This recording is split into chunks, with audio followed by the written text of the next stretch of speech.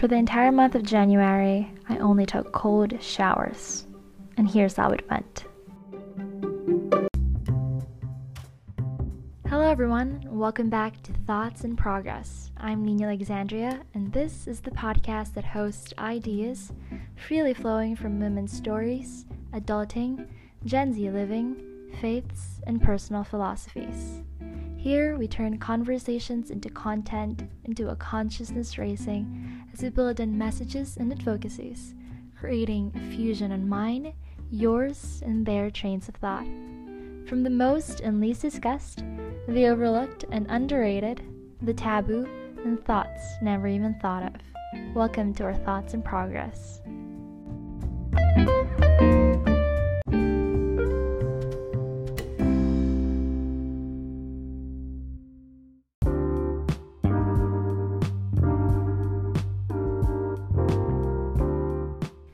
Around the end of last year, I was scrolling through podcasts, YouTube videos, the usual, when I came across and chose to click on Matt D'Avella's 2019 30-Day Habits Concluding video, where he talked about what he had learned in the past year about habits, systems, and just how far can you push yourself to be better.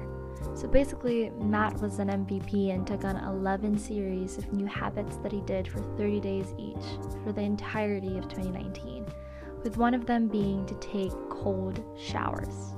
Crazy, right? Well, I was feeling crazier, decided to do just that. Keep in mind that I went to this experiment with the intent to learn about self-development, given that that was why Matt did it in the first place. It's uncomfortable, he said. That's why I was doing it. That's why it was worth doing. He cited author Julian Smith and his work on the flinch, that bodily response you have when something terrifying, gut-wrenching stands before you, and more importantly, between you and your dream, or goal, or something you need to do. You're paralyzed, you squirm, and you might even back out. What Julian says to be, and I quote, a real visceral example of what the flinch feels like is that cold shower, perhaps in the morning, just right when you woke up and you gotta get up and going for work. Now, I want to start by saying that I am at a place of privilege, a setup that's frankly unlikely to even be tagged as special or extraordinary. But I do have that choice to turn on the heater and enjoy a nice warm shower. Even running water is a hard thing to come by in lots of places around the world. So I'll say it, this challenge definitely wasn't even a challenge to begin with. And that's what I want to point out later on the episode, so just stick right with me. And let me tell you about the time I unknowingly learned about the flinch way before showers were even a thing to me. So back in elementary, I took showers with a pail and dipper, and even though my parents offered to boil me hot water so I don't have to succumb to freezing temperature every morning at 5:30, I almost always started my day with counting 1 to 10 and jumping up and down once the cold water hits my back. This was perhaps the first testament of the flinch. And this was also perhaps why I managed to overcome all the auditions, solo speeches, and even transferring halfway through high school to somewhere I knew virtually no one from thereafter. You see, that's what the flinch is about. It's keeping you held back from something greater than those 5 to 10 seconds of pain and discomfort from cold water. And almost always anyway, on the other side of that panic or fear is satisfaction, growth, or simply another step forward. Science and sports have also said their fair share on why cold showers are great for you. I mean, ice baths wouldn't be a thing if it weren't so. From muscle recovery to feeling re-energized to a release of endorphins, those freezing showers are worth the hype. But more than the lesson of pushing beyond the flinch and navigating through feelings of paralysis, I dove deeper into why I'm so attracted to doing this in the first place. So I did some research. It turns out cold or room temperature showers might just be the perfect little thing we can do to lessen our impact environmentally, and that's what I had my eyes set on. Let's start with the context. We have an environmental problem. Since 1880, surface temp has warmed by a little over 1 degree Celsius, with combined land and ocean temperature increasing 0.07 Celsius per decade. and trends are showing response to human activity. Well, that seems measly. A 1 degree increase? Well, we're talking an entire planet's surface area to have reached its threshold to actually get warmed up. And if it does reach 2 degrees, we're looking at massive extinction, hitting our most biodiverse tropical oceans in 2030 and tropical forests in 2050. On top of that, we are also now consuming much more fossil fuels and extracting 60 billion resources each year to feed us the lifestyle we have. Should our global population reach 9.6 billion in less than 30 years, we will be looking at emissions and resources 3 planets would have to sustain. We're talking deaths in unprecedented volume, a reality too close to not hit us home. Climate action, as we've seen in more recent years, has taken more and more of the mainstream space, from local policy tables to global conferences, perhaps even corporate marketing agenda. We need to understand now more than ever that this is not a fad. We need to contribute. We need to do something. And on the matter of showers and bathing, I got 3 points that I want to hit.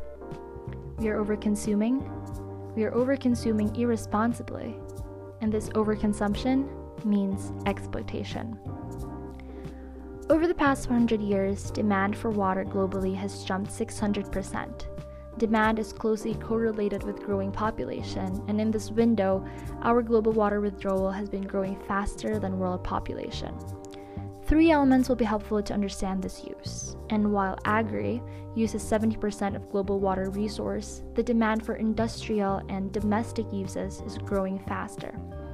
In Poland 2013, a study concluded that 5% of total energy at its final form is found in household water heaters. And researchers from Zurich 2010 found that electricity used by buildings and other living or working spaces amount to half of total global greenhouse gas emissions. This is the circle we're working with.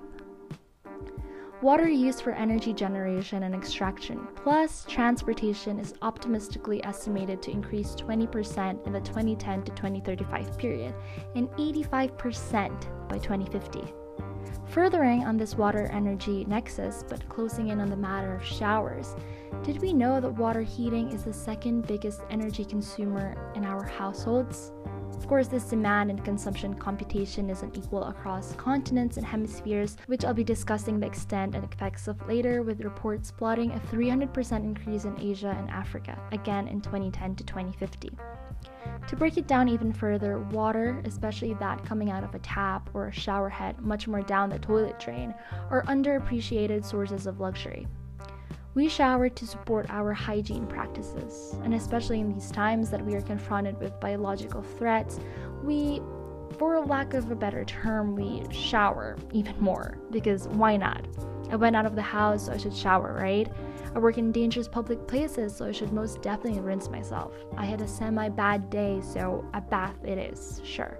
And perhaps the dumbest reason, what else should I be doing in this time of quarantine? Bathroom habits may seem to be a matter of common sense, and there's this huge societal notion that includes showering as part of your day. That's how to structure one's day, perhaps even count them. But there's a bigger picture we need to learn here. As I've learned from sociologist Elizabeth Shove, showers, they're actually the result of this great deal of social conditioning. We shower out of spite, because US capitalism cradled a rise to soap and mouthwash and detergent advertisements, and we've been marketed as dirty. At first glance, I thought climate conditions would be the only factor in all of this, that warm and humid climate signal more showers, but we found out that with a global average of 7 showers per week, perhaps at least once a day, Turkey, Spain, and India fall behind.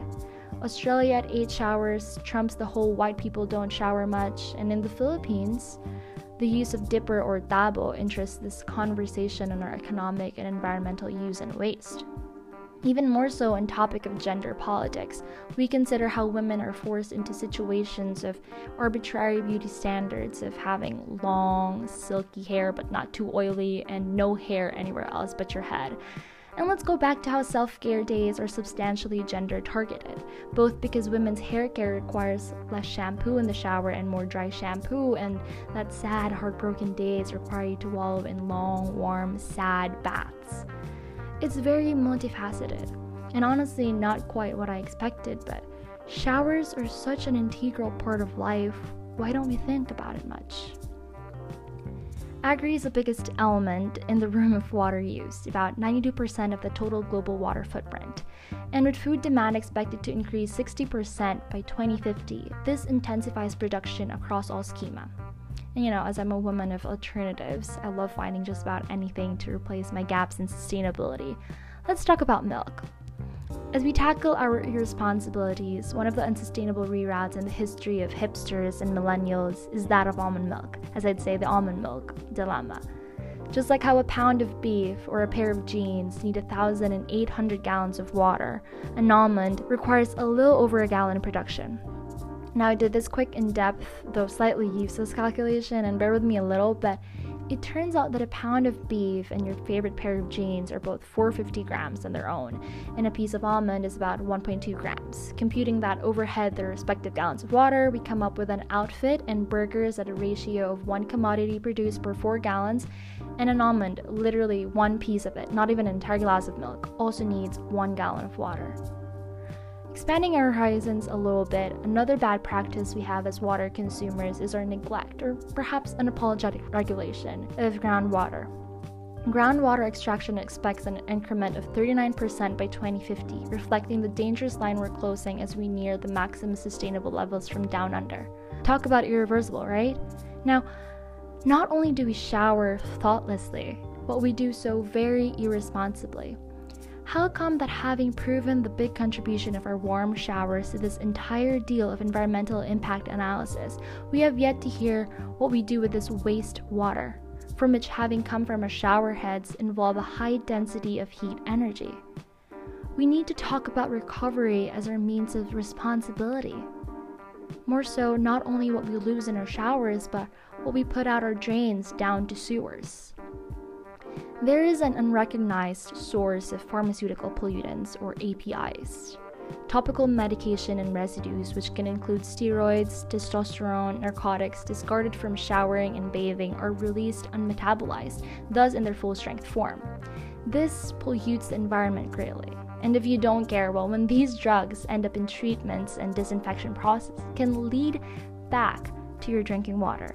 Yes, honey.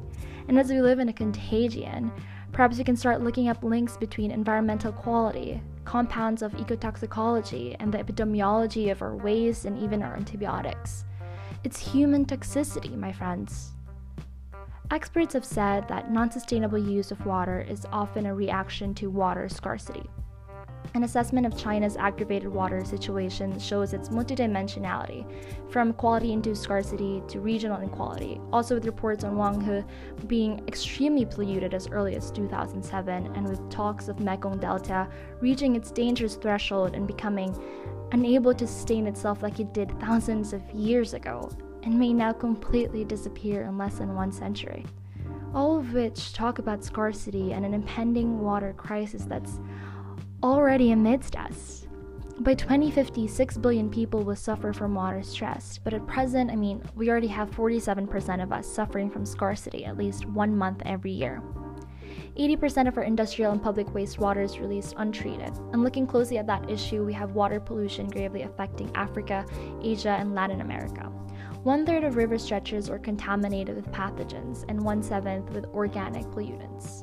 Now, how exactly are we at the cause of exploitation? Well, exposure to these are mostly in the following vulnerable sectors. Women, who's expected to do the laundry, right? Low-income countries, children, rural communities, and the fishery workforce. Now, hear me out. Nina, what exactly does my shower habits got to do with all this? A case study in Lilongwe, Malawi shapes the conversation on sanitation, convenience, and yes, showers in a very unconventional light. Now, given that, a community in the sub-Saharan Africa, what exactly do you think are their showers like? A population of you might say they don't shower often or they shower not that comfortably. I mean, it's Africa, right? What do we expect from all that the media feeds us about that? Sub-Saharan Africa is actually rapidly urbanizing, expected to be the region with the highest urban population growth in the 2020s. Some might say, okay, they probably shower a lot. I mean, it's hot and populated. Yes and no. Growth, in its most ostentatious definition, is both informal and concentrated. This does introduce lots of deficits in infrastructure, with much of social exclusion deeply rooted in the crevices of culture and geography. Now, very interestingly, co-researchers Maria, Cecilia, Michaela, and Ninke found that residents of Lilongwe have 1. Received much intervention in hygiene and disease control from multiple external actors, but 2, with the role of habit and the very pressing reality of water shortages, to them what's defined as hygienic practices often take a back seat. Because 3rd, hygiene by our means of understanding is very narrow and reflective of costly and frankly very arbitrary habits like, say, washing your hands after going to the toilet, when 4, this community showers twice, maybe even thrice a day, out of their own dimension. Psychologically, hygiene for them is strongly attached to stigma and self-image. That you're not clean if you didn't shower or brush your teeth or wear washed clothes, that you can't go out in the world with other people boasting your dirty baby and dirty bodies. Very well also is a role played by the religion, whether as Christians or Muslims.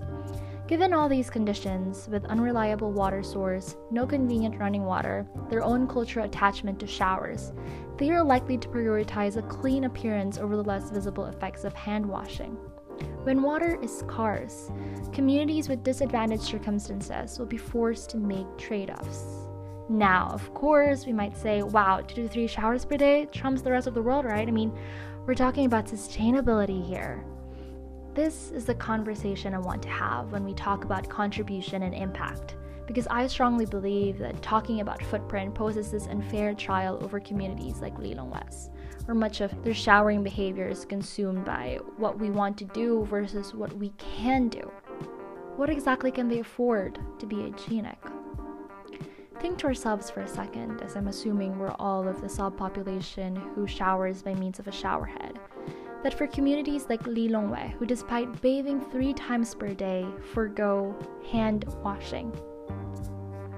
We're all very uniquely plotted in the social paradigm of showering. From bringing gender, age, geography, and occupation, we all somehow do things variedly. But likewise, we will also be affected also variedly.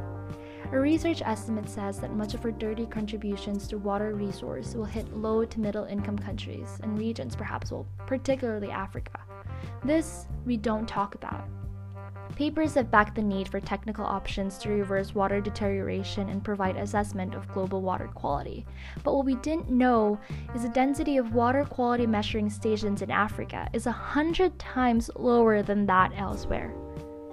It's a different ballgame from wherever you are in the field. So, if we feel angry from having contaminated water bottles or the rising fees from heaters, how do you think the rest of the world feels? I'm highlighting variability of circumstances not because I want to shame you for being in that place, but because we need to understand how these differences and disparities provide us with insight on how we can start creating systems and infrastructures and personal lifestyle changes that can uniquely impact our impact. Now, what exactly does a liter of drinking water or say a tank of a week's worth of shower do? Why save it when effects are almost negligible in the bigger picture? I'm not going to argue that, but it's about being responsible. You don't waste something just because you thought it wouldn't affect anyone or anything otherwise. I've gone on this for quite some time, but as much as what this chapter draws is to bring light to individual action and personally grounded lifestyle changes, there's so many arenas that climate action stands on. From policy champions, a global governance mechanism, big corps and big pharma, the agri and mainstream industry, producers, chain designers, and the technical sector of scientists and engineers. As NYC-based student writer and researcher Kate Lavan said in her newsletter, this is not on us. I think that much of what the young decade and young people have internalized is this self mentality. And I know that because I've been there. From feeling guilty that you're not using a metal straw in your Starbucks drink, to having to make do with your monthly periods and the dozens of pads you use, to wishing you were vegan, like the Australian personalities you follow. It's a burden that you carry inside because you want to help and be part of the help. Much of what businesses have employed is to target the individual and small people, make us feel like 1, we're not doing anything if we didn't buy the reusable cups. 2, feel helpless when options are far too limited to expand. 3, feel unlike ourselves and force us into these thoughtless diets of exotic and unsustainably procured foods, to live expensively zero waste and brand cruelty-free as though it's a luxury. I mean, we talked about showers, right? Why haven't engineers manufactured heat pumps for energy recovery? Or why green showers and dry toilets have yet to be normalized? Why can't pharmas make more efficient medications so we wouldn't have to risk dumping it down the drain? And why have we yet to move past the system of shame and self-blame that comes after not having an expensive shower or spa day or, one of those self-care days you gotta get on? That's what capitalism is. Putting a price on your principle. Now, what does cold showers and the flinch have to do with all this? I mean, did I seriously just spend 30 days in freezing water just to dampen the mood, say all of that, and make you feel more helpless against the entire system? No, I did that because you're not. I'm here to tell you you're not. What I wanted to invite is an attitude of intention, of careful thought, that we'll get to be a population that researches and thinks about how a small act of bathroom etiquette affects other people, other ecosystems. This doesn't go without saying, of course, that all of the above, from industry to irrigations to NGOs, communities like Lilong West, need to do their part too. They need to respond to recommendations, and this needs to stop being so political. It's much more than that. This is a generational progress that supersedes any administration of whether right or left. And most importantly, this is as variegated as any patch of a rainbow. We wouldn't want watermelon or avocado politics now, do we? This ecosystem, this is mine and yours. So let me tell you about my journey so you can also start yours. Of not owning it, because nature can never be owned, but of owing it back the impact it deserves. It's been well over 30 days actually that I go into the shower, turn the water on, but only after I've turned the heat off. Here's what I learned. Number 1, it's become a process. Deliberately thinking and tinkering. Quite tedious at the beginning, but then it also became an experience. I learned to talk to myself, convince myself, and actually listen to both my body and my thoughts. To context too, I learned that I had to listen to my dad. That if current times compromises my health and well-being beyond the shower, I had to make do. Remember that safety comes before sustainability, folks, and soon enough, we'll get there too. I learned to be mindful of time and space, getting from point A to point B.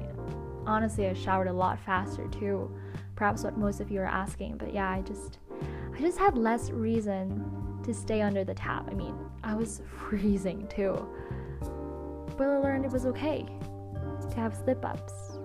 In the first 30 days, I did it straight, but then February rolled in, and I had what I thought then were weekdays, but they were all just part of the process.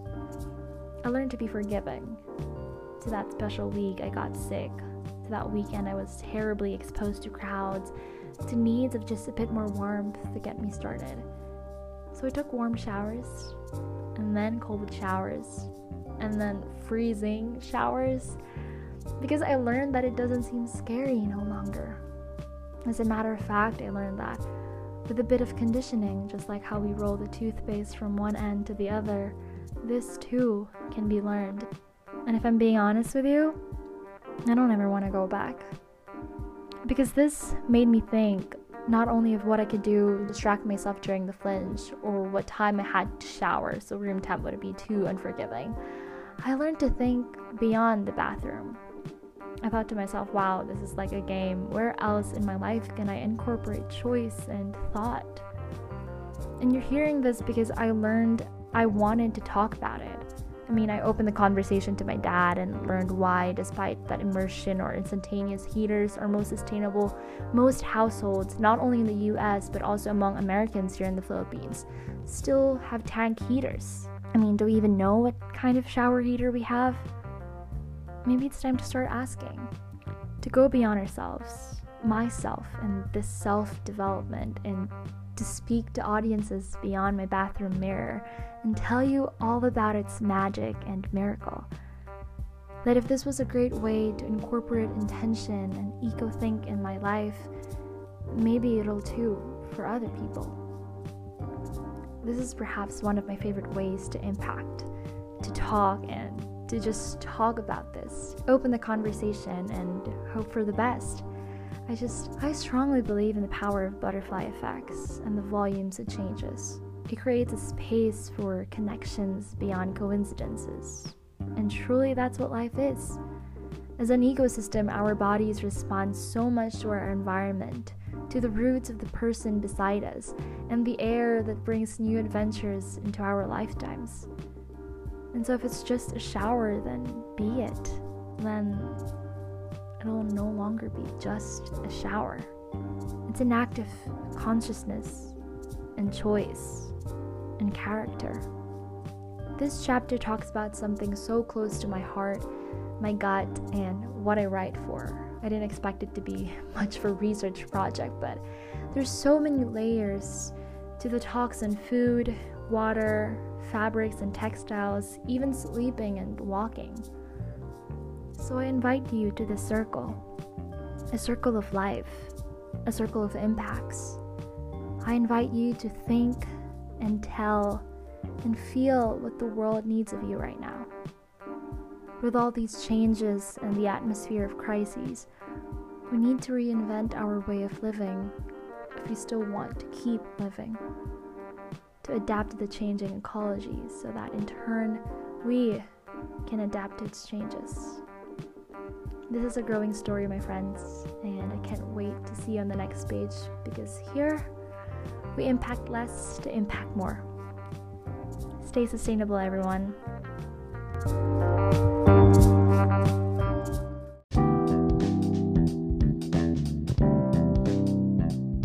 And that's been why I take cold showers.